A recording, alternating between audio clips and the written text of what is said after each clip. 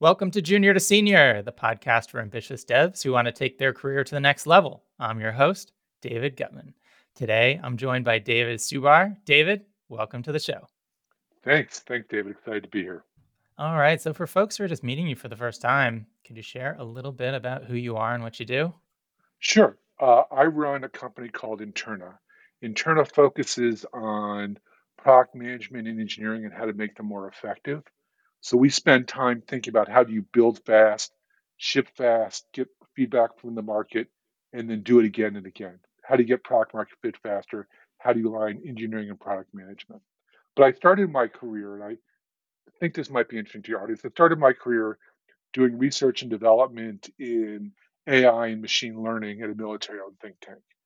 And that was interesting, but not for the reasons you might think. What I learned doing research and development was a good project is writing a paper, maybe presenting it at a conference, and then nothing happens.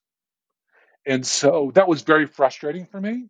And even though we were working on things that were cool about getting signals intelligence from the bad guys and trying to figure out what they were trying to do.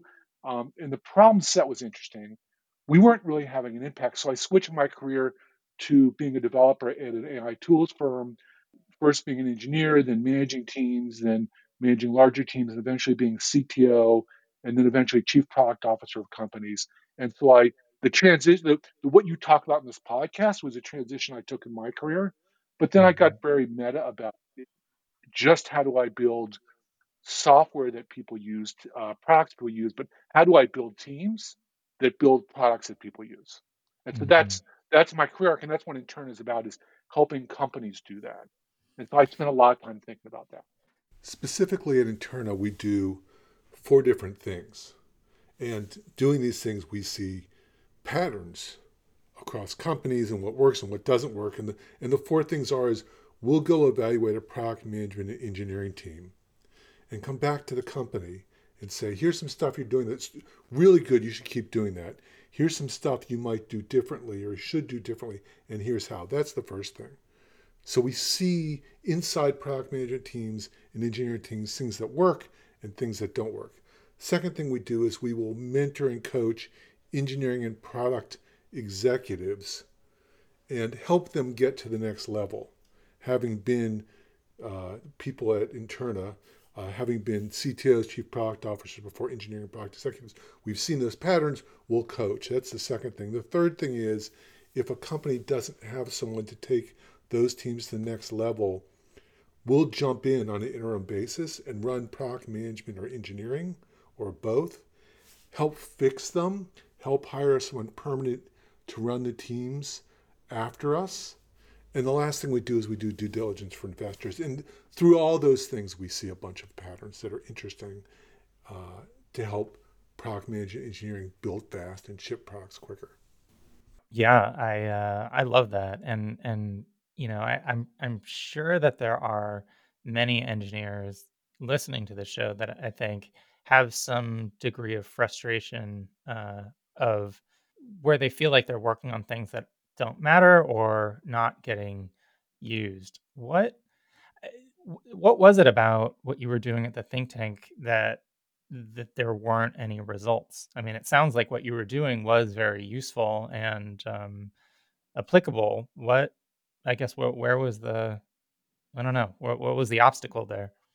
The obstacle is what we were doing is advancing science and not doing engineering. Now, Mm, science is clearly a good thing. We need science to do engineering, but we were doing science experiments that someone might take and use in a real project someday or might not. And we would never know if they did or didn't. mhm. And so, once again, the world needs scientists. It turns out like Newton was really important.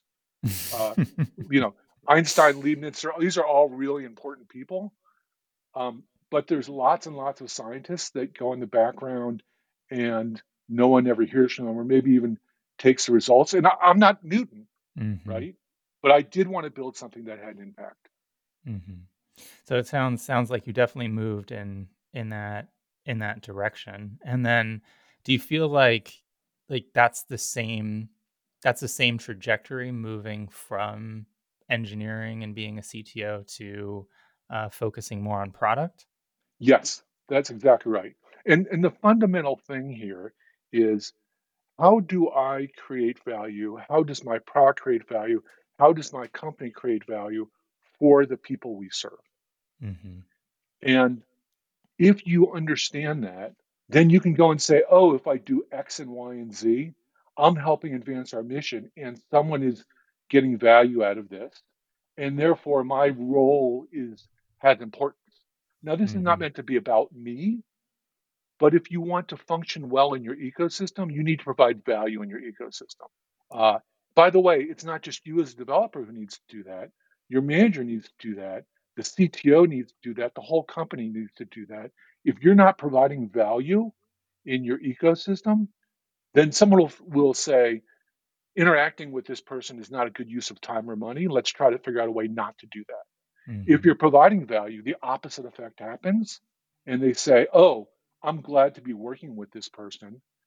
This person is helping push us farther along in what we're trying to get done. How do I engage with this person more? Right.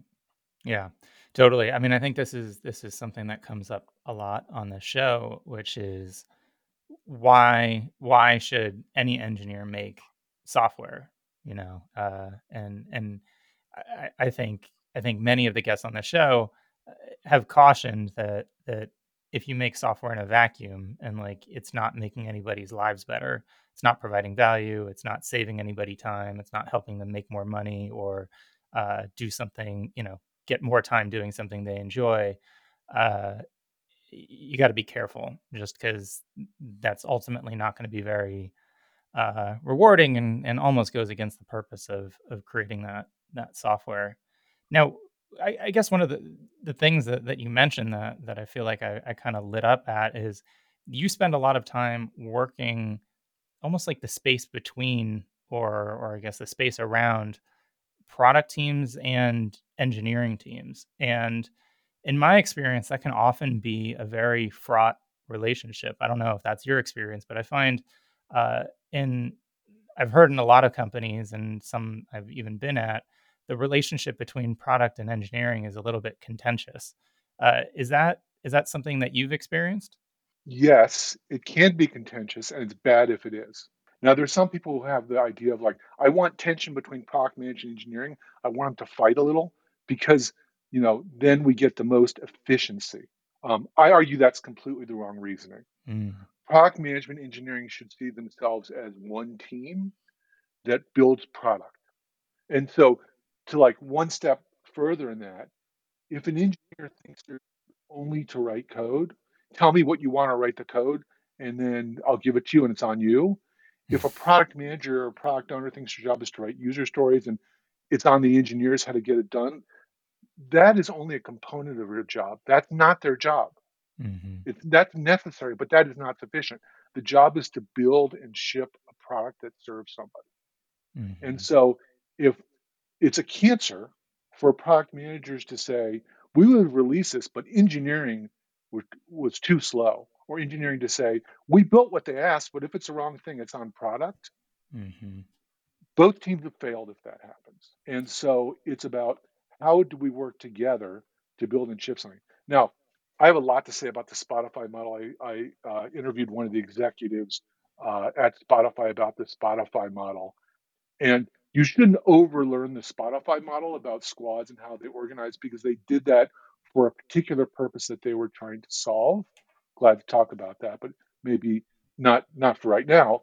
But the key takeaway that I think is useful there is that product managers and engineers were on the same squad, mhm, and they succeeded together or failed together. And that bonding, that recognizing that we do the same thing, is really important. And I would argue it's not just product management engineering that bonds together. There's some companies that say, "Oh, I'm in engineering, I serve marketing or I serve sales." The mhm, answer to that is no, you don't. You and marketing and sales are on the same team that serves some customer.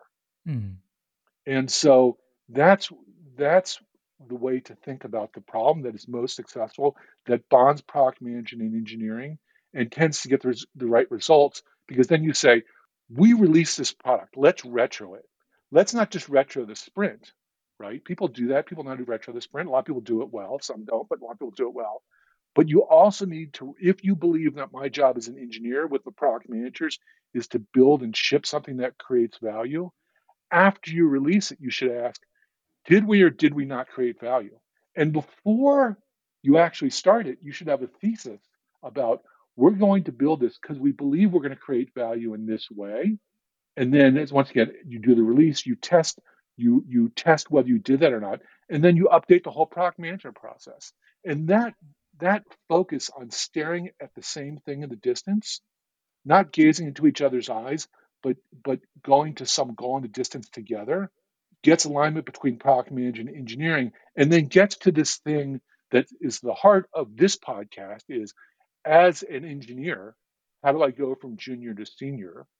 How do I get people to want to pull me up into the organization? If you're aligned with your managers and the directors on what they're doing to create value for the customers, and you're aligned with that, then you'll tend to produce value for them.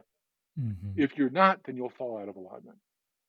What's interesting about what you said about the thesis and evaluating whether or not you created value, you started to sound a lot more like a scientist there with hypothesis and experiment, and then evaluating the results. It's funny you said I never thought of it that way. I think it very much is as agile, but you're absolutely right. That feels very scientific. Hmm. Yeah, the thing that you mentioned about aligning based on serving the customer or the client or the end user, I think is really important, and I think we need to.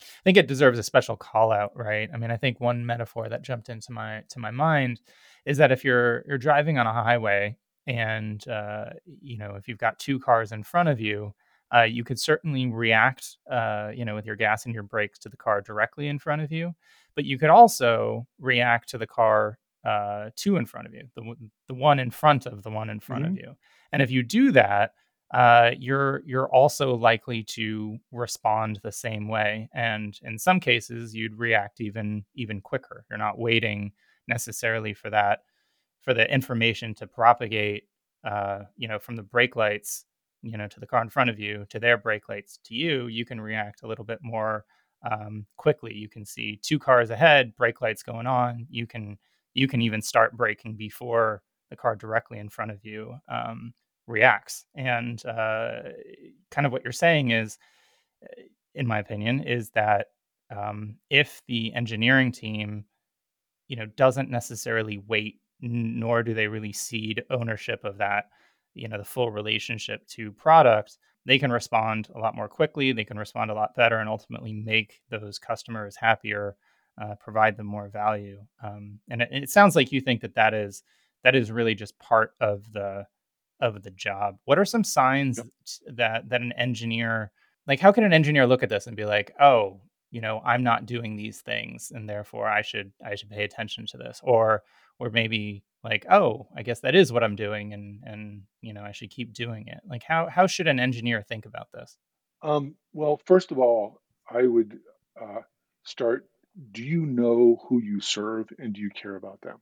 Mm, And I'm going to give you a counterexample first. So, some number of years ago, before I started Interna, I was offered a job to run engineering at a company that did fantasy sports. mhm, And the company had, I forgot what it was, $100 million investment. The CEO was really charismatic. He was really smart, just really liked him. Um, you know, back when people went to offices, the offices were beautiful. I liked the other executives, and the CEO offered me the job, mhm. So, obviously, you took it because everything was perfect.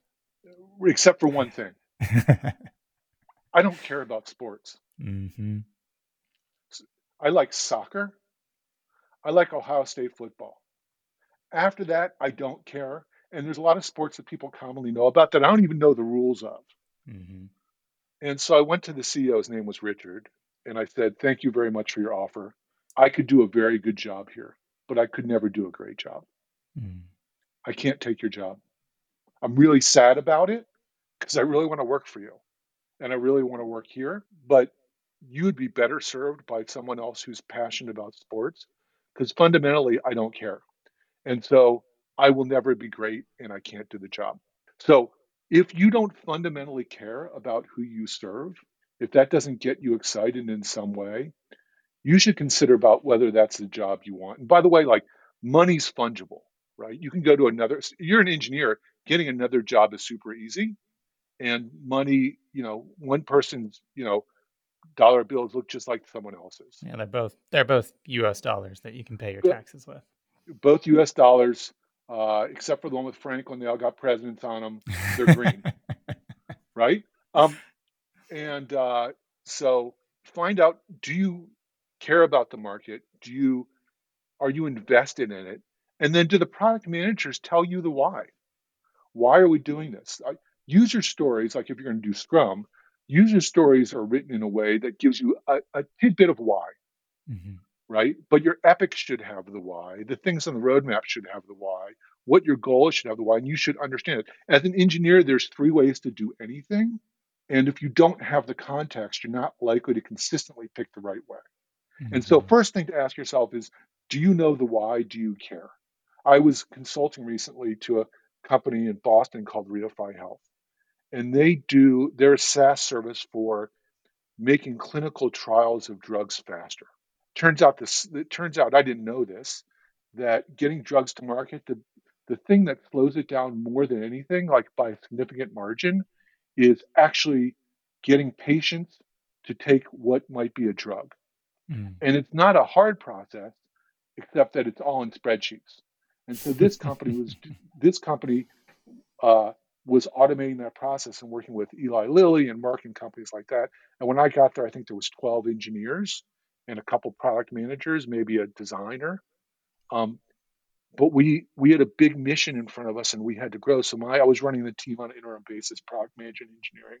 And the thing that I had to sell was not the salaries. In fact, they were probably below market salaries at that point. But we're doing something that's super important. And then Hmm. COVID happened, and then it became even more obvious to people. Sure. Um, the company yesterday just closed a $220 million round um, because they were able to create value in the marketplace that's obvious to anyone, even if you don't know about drug discovery. And running the department, which we eventually grew to about 70 engineers when I was there a couple months ago, I think 13 in product management, similar size in design and data. I was able to sell to the engineers that were doing something important. And then you have to walk the walk, right? You can't just say we're doing something important. You actually have to do it. And so we were aligned with, how do we serve patients? How do we serve clinicians? How do we serve drug companies? And everything we put on the roadmap looked like that, having squads that were aligned to different segments of those group where people understood that. And I wanted the engineers to say to product managers, I understand what you're asking me. We could do that. That's going to take a long time. Instead, we could do this other thing here, which I'll give you 80% of what you want in 20% of the time, and to engage in that conversation. I also want engineers to say to product managers, hey, we have this opportunity to do this thing over here. Why don't we consider that? Hmm. Likewise, I want product managers to say to engineers, help me understand that architecture. Why are we building things that way? Hmm. At the end, the product decisions belong to the product manager, but I want the engineers engaged in them. Right. The architecture decisions belong to engineering, but I want product management to engage in it, because those are some of the components that you need to build a great product. Hmm.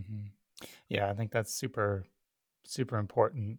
One of the things that I've thought a lot about, and you touched on it, is it sounds like some organizations, some companies have a big advantage by based on what they're doing, and this is something that I've noticed. I run engineering for a number of companies, and one of them that they are they're building something that is so much more tangible, right? They are working in education. They want to eliminate student debt. They want to provide incredibly high quality courses, and I feel like that's a really easy thing for an engineer to understand, to empathize with, to get excited about. And when working with other companies, that that are doing something that might just be more like arbitrage, right? Think Yeah, hedge fund crossed with internet ads. It can be a lot harder to recruit or get an engineer interested about like why they're building what they're building. And I think even within a company too, if you're working on something that's touching an end user that you empathize with, that can also be very different than if you're building internal reports that the customer is just the COO and their team or something, and it's all financial spreadsheet type stuff. How do that's you right.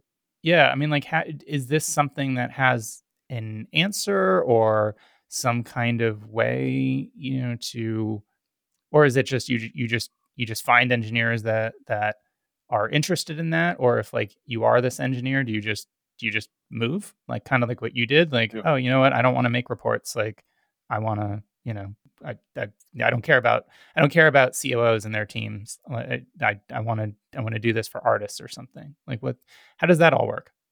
Yeah, so the answer is basically everything you said. Some of it is, different horses for different courses. Like some people, I had this job offer at Bridgewater Capital, which is the world's largest hedge fund. This is another job I didn't take. Um, I always think of Bridgewater as, like, the opposite of, like, Zappos. Like, they're just, like, on yeah, opposite sides of the mirror. 100%. That's exactly right. And my job was going to be doing exactly what you said was producing reports for the COO.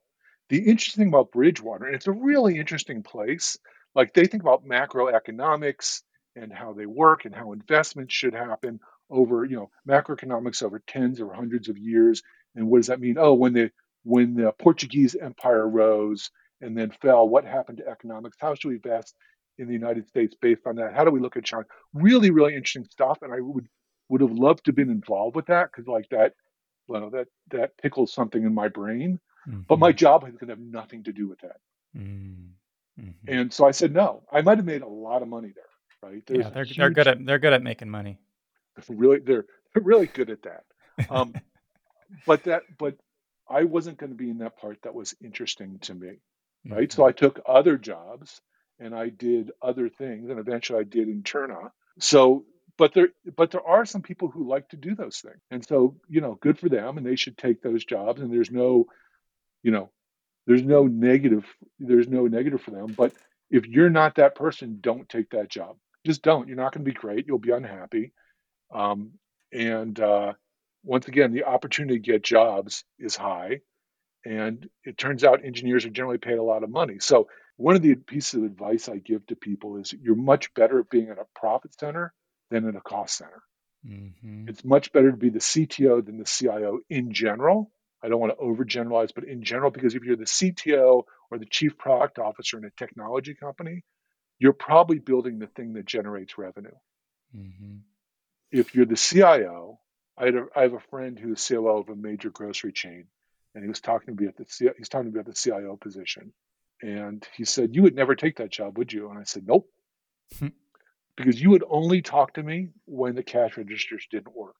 It's like electricity. You'll only notice me when the lights go out. Mhm. Other than that, you'll say next year do more with less. That's not Mhm. fun." Mhm. There's some people who like that, right? And there's some people who want that kind of job and want that kind of role. One of my friends plays bass guitar uh, for a band that's kind of well known, and like he never wants to be the lead singer. He always wants to play bass guitar. Mhm. Good for him. Not that I want to be lead singer, but I want to have a role. Like once again, I want to know how I'm affecting some market and somebody.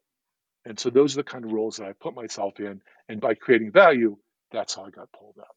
Yeah. So junior to senior, we have a companion private community, and one of the things that we do is we talk about basically we ask questions come up, and so one of the ones that we were discussing recently is for engineers, like, what are you working on? Are you working on something customer facing, or are you working on something internal?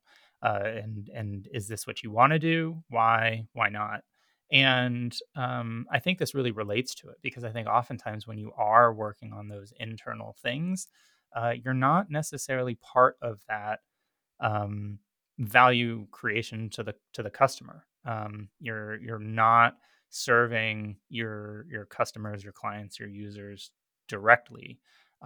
However, it's one of those things where you may not be changing or your company's position. You may not be pushing your company farther along in terms of position, but you might be increasing the velocity, right? You're going to Right. be helping the rest of your team move faster. Um, in my past, I've definitely would take on jobs that had a high visibility to the executives and the CTO, and I feel like that worked really well for my career. But on the other hand, I can also see that it would make a lot more sense in some ways for an engineer to mostly just be involved on features and projects that are going to lead to more money directly. Do you have an opinion on this? Uh, I think both are fine, and maybe you switch off from one to the other. Mhm. Um, and I think what opportunities present themselves to you, and what do you think? What do you think you're going to be good at? What do you think you're going to be excited about doing? Doing things that are high visibility are good. Things that create a lot of value tend to become high visibility, uh, and so I think both are good. And by the way, I just want to go back to the Bridgewater thing. If I had an opportunity to write reports for Ray Dalio, the CEO of Bridgewater, and then interact with him and learn things from him, even though my job wasn't that important, that would be interesting to me. I Mhm. would learn a lot, and that would have been a great job, except for working for him might be difficult. Um, that Either might a be a good great time or a good story, right? that's exactly that's right. But that would be worth it, even though I wasn't pushing the product ahead, just being in a room and learning things. That there's a bunch of ways to do interesting jobs, to have interesting careers, without being the person on the front of the product. Mhm. Um, and so, my father used to have an expression also: you need to be where luck can happen to you. Mm, mhm. You know, Besides learning, working directly for Ray Dalio, not that I was offered that, just to be clear, Yep. luck could happen to you there. Right. If your goal was to be struck by lightning, um, that's rare, right? You would need Yeah, some element of luck, but there's many places where that's not going to happen. Like that's right. you would have to seek it out and be a little bit intelligent about where you were and when, if that truly was your goal. I don't recommend that be anybody's goal though. Yeah. Um, yeah, and on the subject of Ray Dalio, just real quick, I do highly recommend his book Principles for anybody who has not read it. It will tell you a little bit more about him, Bridgewater, and the my quip about Bridgewater being like the anti Zappos is that Ray Dalio has very strong opinions. I may even call them principles of how to manage teams, build companies, how to get the most value, from people, and it's really interesting. And a lot of that is experimental that he's refined over the years, and it's incredibly impressive. But when you read it, it comes across very almost like a polar opposite of somebody like Tony Hsieh, who also thinks very deeply about how to get the most out of his teams and build companies and his philosophies. So they both have methods that work, but they are both very different. And I have to imagine a lot more crying goes on in the Bridgewater bathrooms than Zappos, but I don't actually know for for sure. So okay, David, I want to know a little bit more about what what you think engineers, I guess, can do to get into the right places, because I think some of our listeners may be right out of a code school. They might be more of like an aspiring developer, and they're going to be thinking that they really can't be so picky. That if they do get a job working for internet marketers or something, and then who they consider really sleazy. Well, they just have to take the job anyway. Do you think that that is untrue, or is it more along the lines of like, look, if that's what gets you your first job where you can build up experience, go ahead and do that, and then in a year or two, then you can really think about who you want to serve and how. I would try to avoid that if you could. It it might be the right path to take a job that you don't want in the beginning to hone your craft and to get some points on your resume. Um, but I would try to avoid that because A, the demand is very strong. Uh, B, what's going to be the quality of that experience that you have there for honing your craft? So maybe maybe that's the right thing to do. Maybe that's the thing you have to do, but I would try to not do it. Um, the Ross Perot once talked about the giant sucking sound of Hmm. jobs going to Mexico during NAFTA. There's a giant sucking sound for engineers all across the world. It's hard to believe that would be the only choice. If it is, do it and get started. Like, better to get started than not, better to eat than to starve.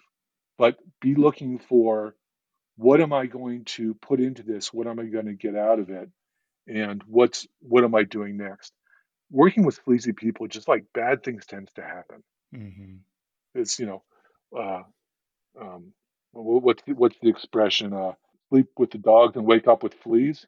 Yeah, that makes a lot of sense. And then okay, so let's say an aspiring dev, they they're able to hold out, they're able to find a company that they agree with the mission, right? They like the world that exists in that future vision.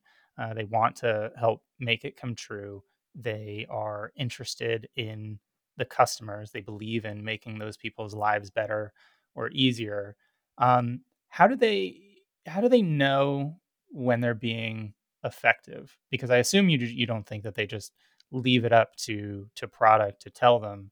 I mean, what are how can an engineer know that they're being effective? Well, there's two parts. First is, how do they know the product they're building is being effective, and how do they know they are being effective? Hmm. Right. I think you asked me the latter. I think we might have covered the former, right? Which is, have a thesis of why you're building something, release it, see if you made the metrics move. I have a formula for that, which I'm glad to share in a minute. How do you know you're being effective? Um, think about, what are you, think about uh, what are you building, the quality of what you're building, the velocity of what you're building, and the cost of what you're building. So let me take those backwards. The cost of what you're building is, uh, how do I minimize cost to prove something? That doesn't mean I want to build crap, right? But I want Hmm. to build the smallest possible thing to see if we are or not producing value. I want to build something that I could refactor and build on top of. But did I build the smallest possible thing at high quality? Hmm. Am I producing leverage for the other engineers that I work with? So leverage there might be, hey, I built a tool for myself. I shared it with other people. Hey, we paired, and I helped bring someone up.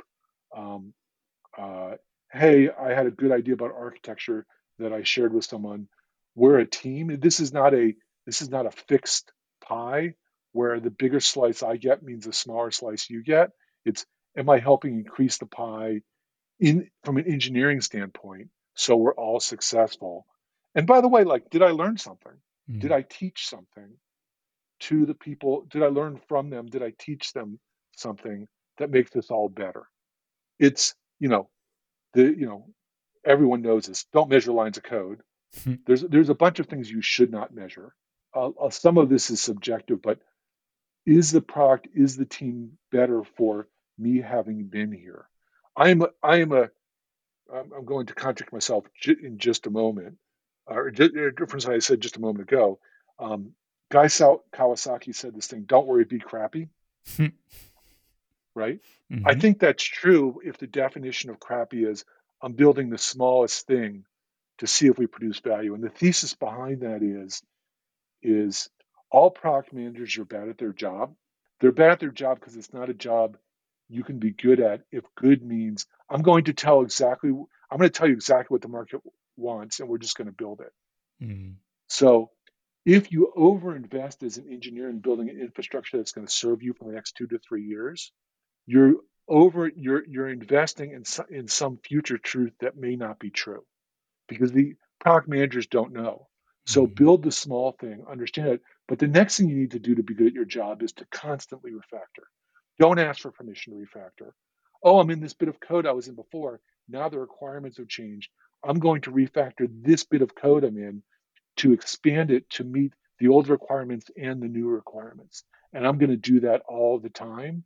And that way I build a sustainable code base, a sustainable engineering model. Now, if I have mhm. to refactor a giant thing that's going to take 3 months, now we got to have a conversation.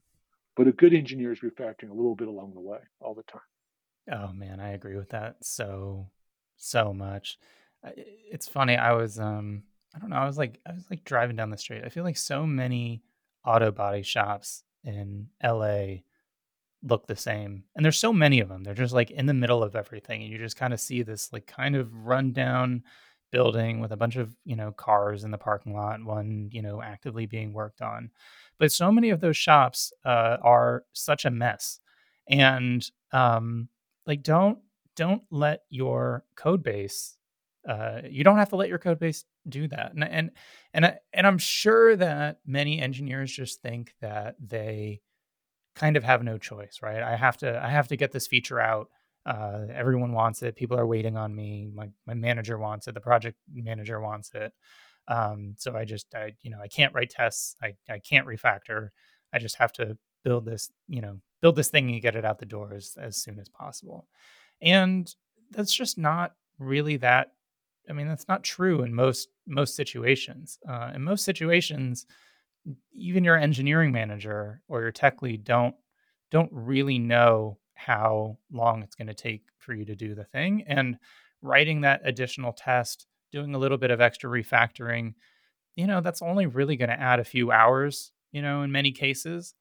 Just do it. Like that's not going to Right. have a huge impact on the delivery, but it is going to have a huge impact on your teammate, especially if you get into the habit of doing it, right? There's really good advice just in normal life, which is that anytime you leave a room, bring something with you that doesn't belong there, right? If something needs to be Right. thrown out, just you're leaving the room anyway, just take it and drop it off in the trash can like as you pass one by. Or, oh, this doesn't belong here, it belongs in the kitchen. You're in the kitchen. Oh, this doesn't belong here, it belongs in the office.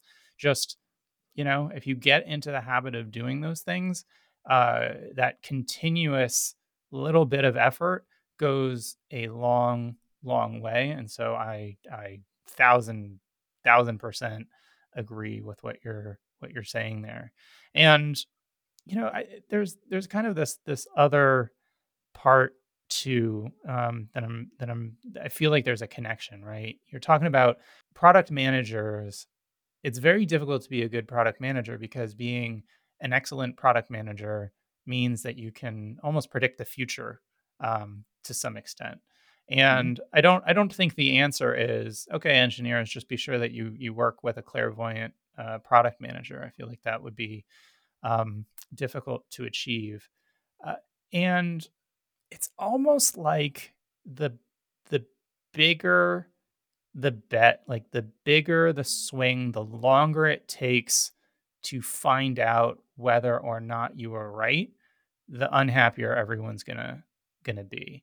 Right. Um, and that's almost the same way on engineering too. Like, if you if you like are working on a feature and you structure it in such a way that it's only going to get released and anyone like no one else can really see it until you kind of finally put that keystone in to complete the arch, but it like took you a long time to get everything up, and then you put that in, and then finally you can walk across the bridge or whatever. My metaphor is horrible, but the point being, if you take forever before you can evaluate it, that is way worse than if you can build something more incrementally, right? Like That's right. if you're building a bridge, like get the rope across first, and then get more ropes across, and then get the wood planks across, and then start doing the more of the wood framing, and then eventually the stone and everything like that. Trying to make everybody wait until you get the steel and concrete version out, you know, that that can be bad because, like what you said, it's a bet. Like, you think that this is gonna be valuable to people, but you don't know, and if you wait until you've invested a ton in it to find out, you can't really get that time and energy back. That, by the way, building the big bridge and leaving it under covers and not letting anyone see it until it's done is a great way to get fired. Because here's the following things that are going to happen. First of all, even if you were right on what the bet was when you started, the roads moved. Mm, A. B is it's going to take you longer than you thought. C is the people you're building for don't know what building a bridge is like, and so they're getting nervous the whole way. They may not even haven't seen this bridge. And so, and by the way, there's gonna be bugs in it. So you're not gonna really, you're gonna have this big, like, we're gonna build this great thing. Don't look behind the curtain. It's gonna be awesome. It's gonna be done in 3 months, and you're gonna love it. And it's gonna change your world. And now you've built the bridge. It's late. By the way, there's potholes in it, and the roads moved. And now it's like, well, that sucked. Like, I don't want to work with someone who produces the wrong thing late at low quality. mhm, And if you could predict exactly what needed to get done, this, by the way, here's where waterfall is really good. When you could produce, there's a couple places, but one is you know exactly what needs to get done, you know exactly how long it's going to take, and you know exactly how to build it. Great, awesome. Use waterfall. That situation, is that common? in soft- that situation in software development, as far as I can tell, never exists. The other time, by the way, to use waterfall, if the cost of release is really high, like you're firing a rocket into Mhm. the air, iteration's really hard on firing rockets. Yeah. Waterfall is probably the right thing to do. Actually, there's one other situation about I did some hardware development in augmented reality once. Like that's a mix of hardware waterfall. It's another situation. Do something agile. There may Mhm, be some other case I missed, but like that situation of building the bridge, um, the metaphor we're using, don't build a bridge behind a curtain and let everyone see it behind. You're going to get fired.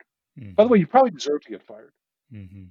Yeah. Yeah, that the it I like that you brought that up. I'm sure there are situations where measure twice, cut once makes a lot of sense. Those cuts can be very expensive, to get wrong, and iterating just may not be an option. Um, You know, you touched on something too that I think is really, really important, and it has to do with, as an engineer, y your I don't know if it's maybe it's seniority, but your power, like the your value to the organization is proportional to how you're helping others, right? So it's kind of what you're saying. It's like you're creating a tool that other people on the team can use, right? You create it once, you use it, and then other people are getting sped up by it. Their work becomes less error prone. It ships faster. It is easier for other people to understand. The dividends keep going. You also mentioned pairing, right? You the information that maybe you're stronger on the front end, they're stronger on the back end, and now you pair with them. You didn't transfer your front end knowledge in the sense that you lost anything. You created it. It went from 0 to 1 on their side, but it didn't take you from 1 to 0. It's almost like you shared fire. You still have yours, I, they have theirs. And the more opportunities I think that an engineer can do this, um, it's almost like their reputation grows, the value to the organization grows, and there's probably even second order effects, right? You teach that engineer, and then they teach other ones, right? that's And right. it keeps compounding. Do you think a lot of engineers, like, there's two things. Is there a reason why an engineer wouldn't do this? Is one. one question. And then the other is like, do you think is there a certain level, or like how does an engineer know when to start doing this? Because I guess let me rephrase. Let's say an engineer considers themselves to be quite junior, but they recognize that they do agree that this is important for them to grow. Is there anything that they can do, or do they need to wait? And if they're waiting, what should they wait for to know that okay, now is the time to start to influence other engineers? Um, uh, so no, you shouldn't wait. Uh, and you can start by asking questions. Oh, that's interesting. Why are we doing it this way? Why Mm, wouldn't we do it that way? Right? Because now, at the very least, you're learning, mhm, but you might be pointing out a flaw in someone's reasoning that they might not recognize. And so, as opposed to telling, say, "Oh, no, no, we need to use JSON in a different way here," uh, and I'm just making up something arbitrary. mhm, That's wrong. Ask the question. Even if you, by the way, even if you do know well, ask the question. Don't tell. mhm, mhm, Um, because by asking questions, you'll tend to find out if maybe you misunderstood. mhm, Maybe that way is right. So don't wait. So when's a good time not to be an information sharer? Well, gee, if you're concerned about protecting your job, then being the sole person who has that knowledge will do that. But I'm going to argue that that's not actually particularly valuable to you, because if there was a shortage of jobs, then protecting your job would be important. And being that kind of jerk who like keeps information to his or herself just to protect you and not being, you know, not trying to expand the pie.